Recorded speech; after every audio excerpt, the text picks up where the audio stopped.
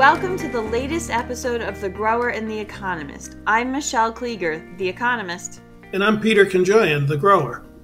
Each week, we team up to tackle the biggest challenges facing small and medium-sized growers. We're one part grower and one part economist, just like your business. Welcome to the latest episode of The Grower and the Economist. I'm Michelle Klieger, The Economist. And I'm Peter Conjoyan, The Grower. Each week, we team up to tackle the biggest challenges facing small and medium-sized growers. One part grower and one part economist, just like your business. Today, we're joined by Kevin Jakila, co-founder and president of Just Vertical. He's a plant scientist by training, and he spent a lot of time in the Canadian Arctic studying and understanding food systems and supply chains. He also spent time thinking about food security and remote places inspired by his experience. And today he works for Just Vertical, a startup in Canada. So welcome, Kevin. Please tell us a little bit more about yourself and Just Vertical. Thanks for having me on the podcast, guys. I really appreciate it. For us at Just Vertical, we do indoor vertical hydroponic gardening. What that is, we use different types of media and substrates to grow food indoors 365 days a year. So my passion for this started, as you mentioned, in my time in the Canadian Arctic, from the northeast to the northwest of the Arctic. And I saw and experienced myself food insecurity at its true root, where a frozen pizza retailed for $35 or a 2-liter jug of orange juice was $40. So, and there was very little of any fresh food, fruits and vegetables. So that's where the passion kind of started from my end. That's so powerful. We talk a lot about food security, and I just feel like that there are a lot of people, especially in North America and Europe, that haven't experienced that. And so, understanding where it comes from and the fragility of our system is powerful and important, especially now as we're talking about so many disruptions in our food system.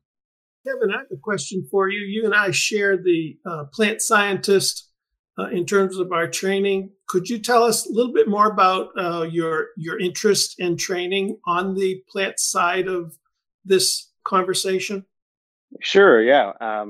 My first degree was in chemistry, to be honest with you. And after doing certain type of dark experiments in a lab where literally no ambient light can come into the room, and I had to be yelling at people to shut the door every time they came into the lab, because it would any light would ruin the experiment that I've been working on for sitting in a dark room for 12 hours. I knew it was time to move on to something a little different. So I kind of had a passion. I always had a passion for plants and biology in general. I did my master's degree accordingly. And what we like to focus on, the research we do at Just Vertical, I have a couple unique things. We want to enhance the nutritional properties of food grown indoors. So what we're looking at is enhancing vitamins and mineral properties, as well as flavonoids, antioxidants, and terpenes. And we do this by different nutritional regimes and different light recipes. Light recipes meaning different types of photoperiods, intensity of light, as well as the different diodes and LEDs that encompass the broad spectrum. So using different wavelengths of light to create different vitamins and nutrient mixes. So our goal is to make more nutritionally dense food anywhere in the world at any time. That sounds really exciting, Kevin. And as a private sector researcher, I've been involved in several projects in the indoor vertical space. And when you mention looking at light recipes and nutritional properties, that's all you get. You have your finger on the pulse.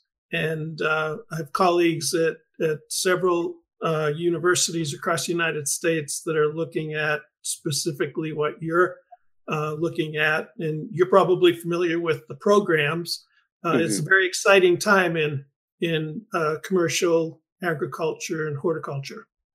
Oh, for sure. I totally agree. Additional to that, we try to like push the boundaries of what you can grow indoors. The big pushback in terms of hydroponic growing, for example, is the ability to not grow anything beyond leafy greens and herbs. So our goal, especially anything calorically dense, especially when you're in remote communities anywhere around the world, somewhere you need those calorically dense foods to actually sustain an actual adequate healthy diet. So for what we're doing, potatoes a little tough, of course, in hydroponics. They can be done in different types of settings like Beto buckets. But for our end, we want to push the boundaries of more of the high end value crops, the strawberries. We've done strawberries and raspberries. We've done mini pumpkins and zucchinis. We've done quinoa, so a protein based crop. And then we've also done interesting ones like hops for breweries and edible flowers for high end restaurants as well. That's all so exciting. And Michelle, you know Kevin, you know me, so we're about to share with our listeners. Kevin, you and I can tell in 5 minutes we're cut from the same cloth. We have similar wiring, and one of the research projects that I've been working on for about 6 years now is in the greenhouse growing root crops in plug trays hydroponically, such as carrots, radishes, beets, and et cetera. And specifically on a carrot, my argument is this, and it's parallel to what you're describing in terms of the nutrition. When I buy carrots in the grocery store, I've learned that it's about a 50-50 shot. Half the time I bring that carrot home, it is rubbery and tasteless. And 50% of the time, it might be tender and sweet.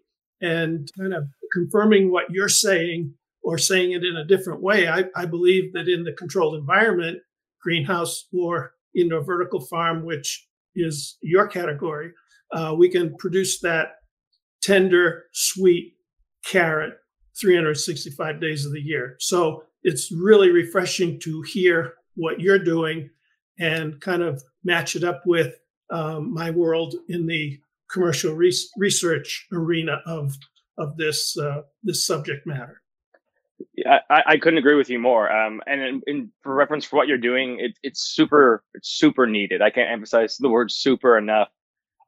In terms of even just northern communities in the Arctic all around, and just in North America for that matter, let alone communities in on the opposite side of the world where it's too hot, for example, but they still need, or very remote or very poor communities that need things like this. So having the ability to grow calorically dense foods, the carrots, the potatoes that also have the nutritional properties in it is so important, especially as we move forward. And as Michelle mentioned before, now food security is on people's minds more so than ever because of the pandemic.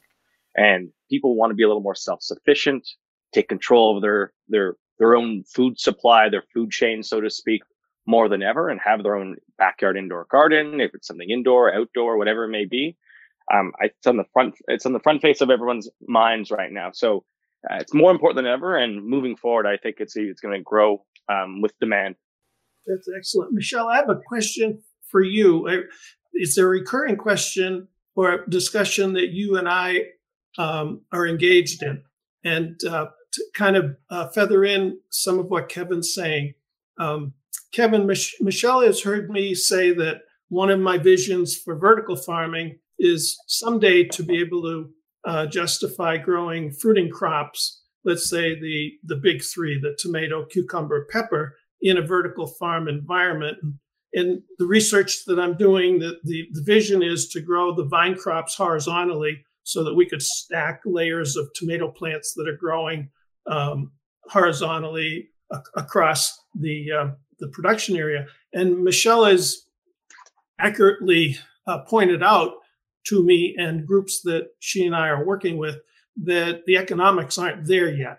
So while I understand from what she's saying that it might not be profitable today, I think I heard in between some of your comments of a sense that matches up with mine that yeah, it might not be economical today, folks, but this is only going to get more and more intense in terms of feeding the world. And at some point in the future, it might be economical. Do you have a comment on that, either of you? Sure, I don't mind starting. I would agree with Michelle's comment. Right now, it's not economically feasible for a few reasons.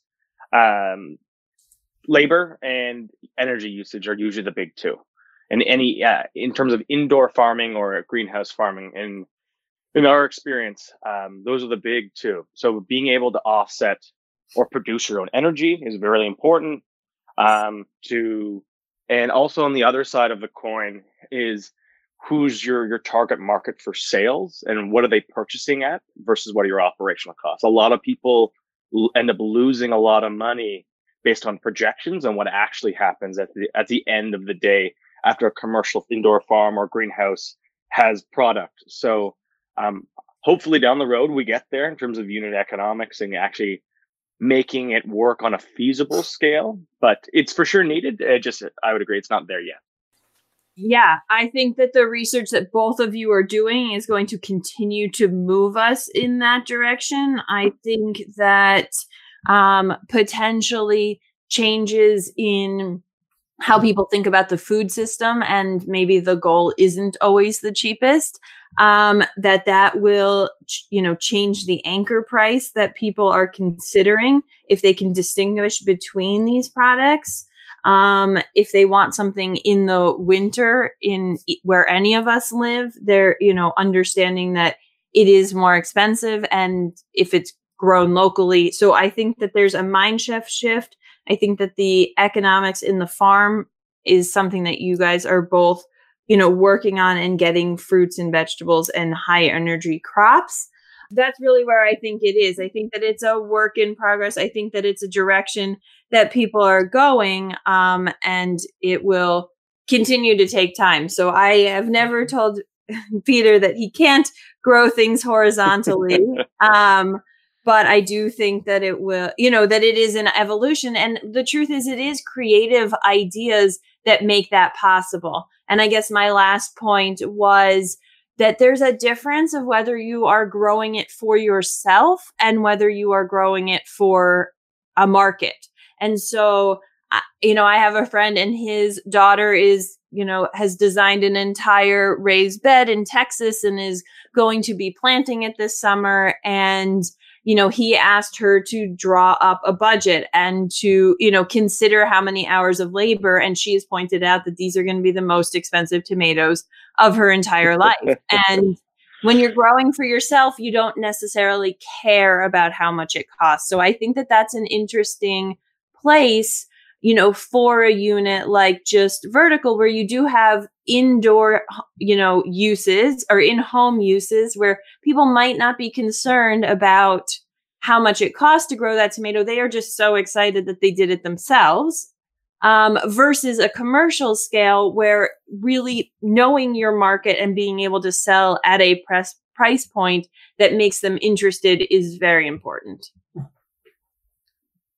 Yeah, I agree. I think an interesting question that I always like to pose, and I don't know what the right answer is right now, but how much are you willing to pay for fresh grown strawberries or tomatoes or peppers in the middle of a Boston winter or in the middle of a Toronto winter grown locally?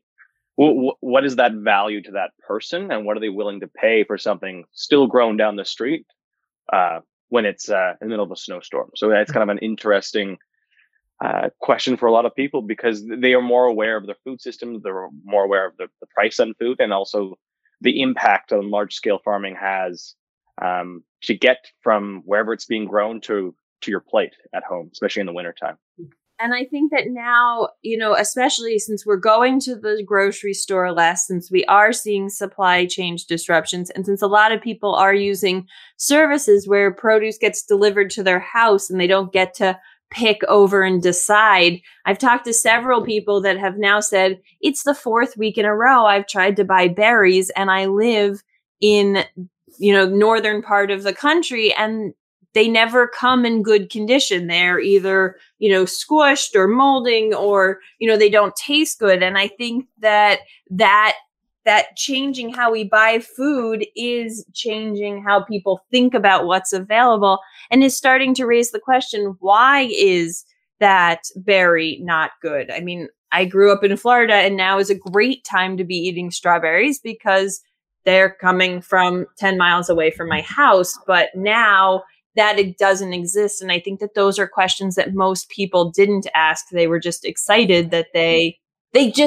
took for granted that they could eat grapes in in January anywhere in the country. Well, you guys are triggering a career question from me, and that is, I often ask, why does our food have to be so cheap? Wouldn't we be healthier if we spent the same amount of money, but on higher quality food and less food? You know what I'm saying?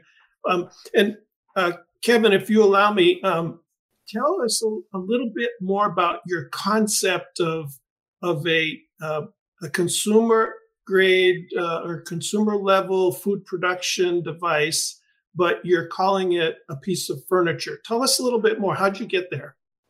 How we got there initially was we made, actually at the University of Toronto, we made an indoor vertical farm for a cafeteria. So it actually was, it's right below the residency building, where the first year kids come down for any meal of the day. And from there, ended up starting as a capstone project during our master's degrees. Connor and I are my co-founder, and we were debating, do we go into a PhD? And ironically, one of our supervisors, he pushed us in the opposite direction. Usually if you're thinking about a PhD, you kind of move down that road and you have the support of the supervisor if you want to go down that research stream. He actually had pushed us and was like, I think you guys may have something here. He pushed us in the opposite direction and said, I just totally support you if you want to start a business and see where it goes. So we gave it a try. So it started, we did a lot of market research. There are, hydroponics has been around for a very long time, generally speaking. And the tabletop / countertop versions have been around for a good amount of time. AeroGarden is one of the bigger guys in the space. But we wanted to be a little different. A lot of people had the issue of wanting to put white plastic devices away during get-togethers of friends and family. And we wanted to make something beautiful for the home that people were proud of. But we also wanted to make sure it was productive to grow food. So we hybridize interior design with furniture with indoor hydroponics. So our system actually is a hybrid of aeroponics and hydroponics. The difference in hydroponics and aeroponics is aeroponics uses a fine mist, a pressurized mist that sprays the roots that kind of dangle in the air. And hydroponics uses a mixture of either NFT, an ebb and flow type of system, something with an irrigation attached to a pump that has water go on and off that directly delivers water to the roots. So it's a hybrid of the two. And then we developed the Ava, which is our indoor vertical garden. So it is truly meant for growing food, but it also it doubles as furniture where you can stack things, whatever it may be if it's in your living room or your kitchen or your basement or bedroom, anything on top of it, and anything in the cabinet as well. On the right side, there's a water reservoir. On the left side, it's totally open for storage. That sounds really cool. And the pictures that I saw on your website, they blend right into the decor in a room. I'm sure you guys toss this around, Kevin. When I look at the unit and hear your comments, part of me is going to, and again, being the commercial horticulturist, part of me is saying, well, gee, what else? What's the variety that Kevin and Just Vertical might be recommending? What's the variety of food crops?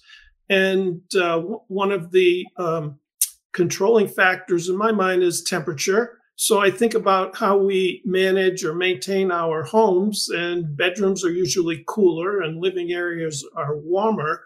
Have you guys had discussions about perhaps growing spinach and lettuce in the bedroom where it would thrive under cooler conditions, and then the warmer crops in the living area and kitchens?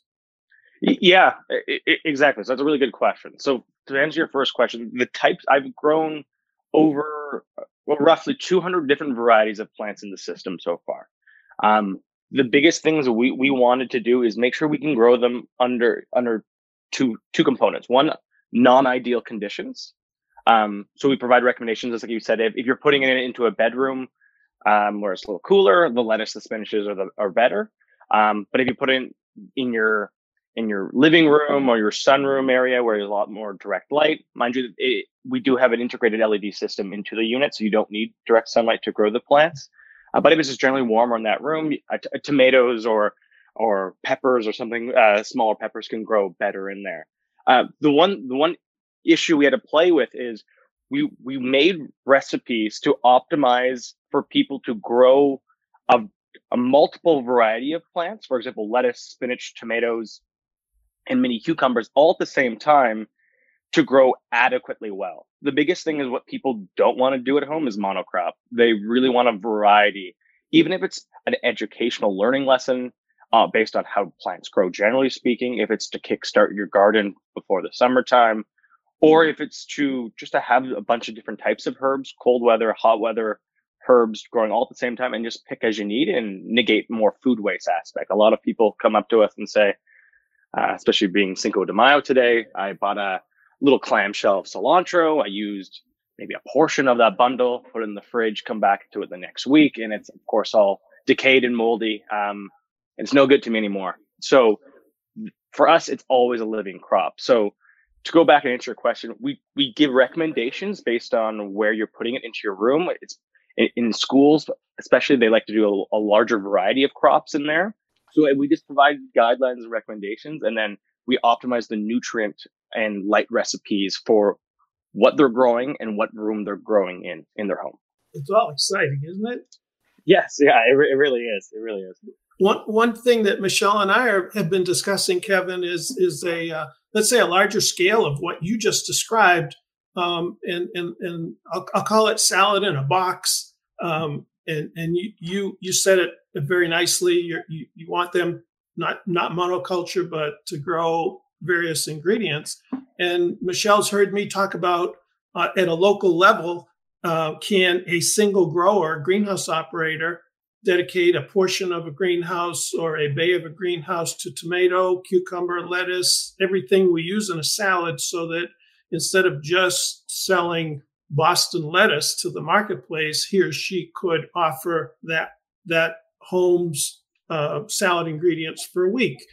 And Michelle's brought up how the economics and the efficiencies might change the shape of that a bit, in that maybe it's one of the local growers growing the lettuce, another of the local growers growing the tomatoes, but together they market in unison and offer that same type of product. So it's really cool to hear you talking about the concept for the homeowner, and it matches up with what we've been discussing commercially. Yeah, I think we're all very aligned and on the same page, all three of us. And in terms of Michelle's point of the economics of it, it is for sure more efficient to grow one or two crops max in either residential setting or commercial setting, containerized farm, any controlled environment, agricultural unit, for that being.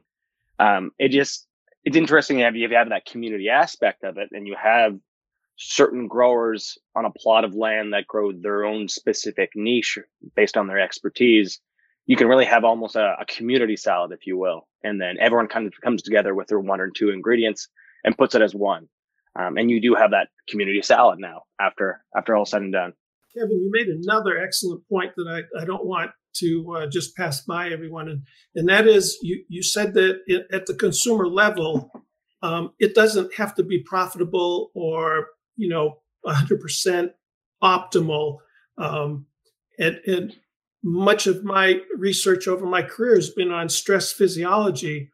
And I can say that, and you and I, I'm sure, agree on this, that the fastest growing crop, the crop that's fastest from sow to harvest, is not always of the highest quality. And it does improve the nutritional content if at times we can put the brakes on and not have that plant growing in overdrive and allow respiratory processes and side processes to impact the quality of the plant. So it's really refreshing, and it's I think a challenge for us to educate consumers that sometimes a slower growing plant is of higher quality.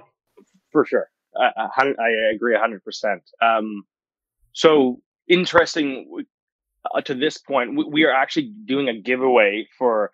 We made a little greenhouse experiment. It's very simple. Anyone in North America right now can go onto our website, and we're offering free lettuce seeds. And there's a lesson plan on there, and all you need is an egg carton, some soil, and some like saran wrap or plastic wrap of sorts, and you put it over top. And we have a little educational guide how to do the experiment and the lesson of the education behind this, and why we're doing lettuce crops or we're giving away lettuce seeds to anyone is because they're quick germinating crops, and they're cold weather crops, but lettuce can pretty much germinate anywhere has near a window, without a window, dark, light, whatever setting. Lettuce is pretty resilient in that sense, at least pre-germination to the at least propagation seedling stage. And the reason why we're doing lettuce is because of that quick nature. We want people to be interested in seeing something grow quickly. I think some of the more nutritious plants, the quote unquote cooler plants to grow may take a long time to see something very adequately. So we want to keep that interest up. So we're actually offering lettuce or other quicker germinating plants or seeds for that matter to anyone that wants it on our website. That's really good. That's a nice complete way of looking at it. And it's useful that it doesn't require a lot of pieces, right? You have your seeds, you have your egg carton, and you have your plastic wrap. And eggshells. I forgot to mention that as well. Exactly. So that goes into the little eggshell. The soil goes into the eggshell. The eggshell sits in the carton. I apologize. Yeah, and just making it so that people can use what they have, because I think at this point, accessible is a key feature, given that, it's just everything else is so difficult. So I love that it's easy. And if you are trying to get kids involved, it's something that, again, can be done at home. Exactly. You see kids at home right now just bored. I know there's teachers are doing their best for lesson plans, but it is tough. So this is just an extra supplemental or complement to doing something fun, cool with your hands, and you're learning something at the same time. Kevin, how are you guys handling, or what's your outlook on those homeowners who have outdoor gardens? I could see where there's a little competition in terms of your unit being inside and then them being ready to move outside at this time of year into the garden in the backyard. Have you had conversations, or how you're dealing with that? And Michelle, am I accurate in saying it's like, competition, whether that homeowner is going to go outside or stay inside? I mean, yes, they are two different types of gardens, so I would assume that they're competition, but I think that there's probably enough people that either want to use year round, so they'll just get comfortable with this and keep growing year round. And then and then maybe potentially expand outside, or, use both at once. I don't see that it's a problem. It's just something nice to supplement the outdoor once you get into it for the rest of the season. Yeah, Michelle, you hit the nail on the head there. So they are in competition for sure. The biggest thing is when we can't grow all year round outside, unless you do live in Florida, for the most part, and of course depending on what you're growing. But it is a good way to grow all year round. And with people with green thumbs, people who live and die by their garden, that's fantastic. I have a little mini garden on my balcony right now, soil garden just sitting out there. The biggest thing with that is a lot of people who use our indoor hydroponic gardens that have a green thumb and have a garden that, however size it is, they actually use the ones that do have our units, actually use the units in the late winter, early spring months to actually seed, germinate, and propagate plants for their outdoor garden. as well. So they actually use it as a propeller for their outdoor garden as well. That's an excellent point, Kevin. My son's father-in-law in Pennsylvania has been very receptive to me teaching him. I gave him an LED fixture from an earlier research project I was on, and I've got him set up in his basement to do exactly. He is, Michelle's heard me say, among the most avid home gardeners I've met in my life. And he's really enjoying learning from people like me and you, the commercial, the horticulturists. And he's just soaking in. And I'm still starting his tomato and pepper seedlings here in Massachusetts in my greenhouse, but I've got him producing all of his leafy greens and his broccoli transplants. And I keep pushing him and saying, gee, Renee, if I send you another LED fixture, next year I want you to be able to grow your own tomato and pepper plants. So it's such an exciting arena. And I can share that Michelle and her little 3-year-old and husband you guys just built some raised beds, right, for this year's garden adventure, Michelle?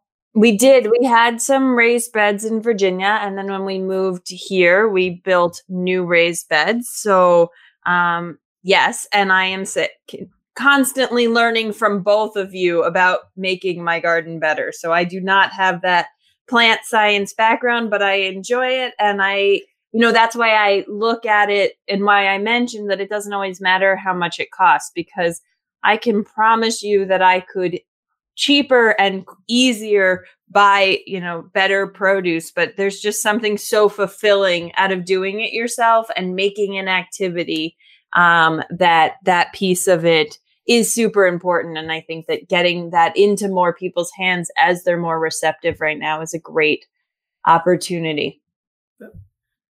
Kevin, I have a question. I read a little bit in the comments you sent us about your background and your business.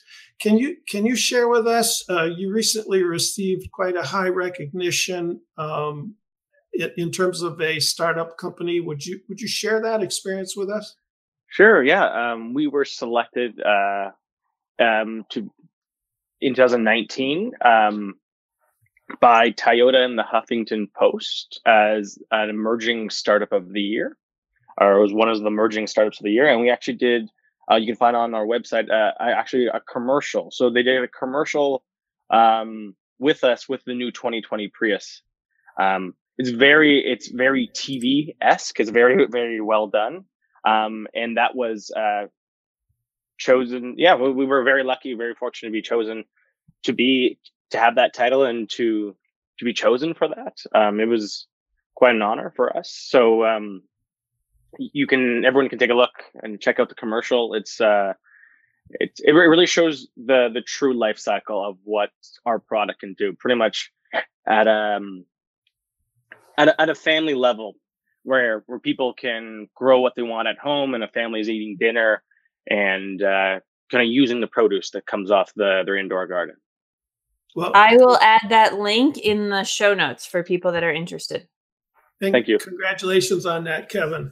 As we wind down, guys, I can share that the three of us share the entrepreneurial flame. Each of us are co-founders and presidents of our respective businesses.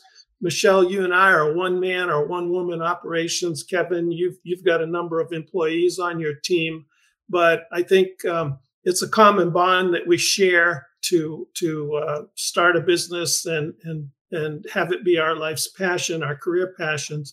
So kudos to that. And I think my final comment, Michelle, in today's conversation is this, and I'm dating myself, guys, but earlier in my career, let's say through the 80s and 90s, farming was not exciting to the general public. And we had trouble getting the word agriculture into inner cities and municipal school systems into the conversation. It is so refreshing for me at this stage of my career to witness how agriculture is now exciting, popular to the inner city as well as the rural community. And it's work of people like you two, your generation, that's helping fuel this. So as the older owl in this conversation, I tip my cap to you guys because it's about all of us being on the same page and pushing this rock together. I appreciate that, and I truly think that there's a huge uptick in as we continue to move forward once we get past the issues of today of the pandemic, and as things open up, people are going to be more aware of their purchasing power, what they buy, how much they buy, what they really need. Especially as you see spikes in food prices, people who have never felt food insecurity before are now facing that issue potentially. So I think when more people get on board of the importance of agriculture in general, and then trying to do their own thing, if it's just at home in their own backyard garden, or if it's on a commercial scale, whatever it may be, it does make a difference. And I think the important thing for us to remember, at least from one learning experience so far from our end, is it really truly is creating more of a sense of community within your own local community to citywide, countrywide, whatever it may be. People are truly coming together, and I hope that continues as we move forward.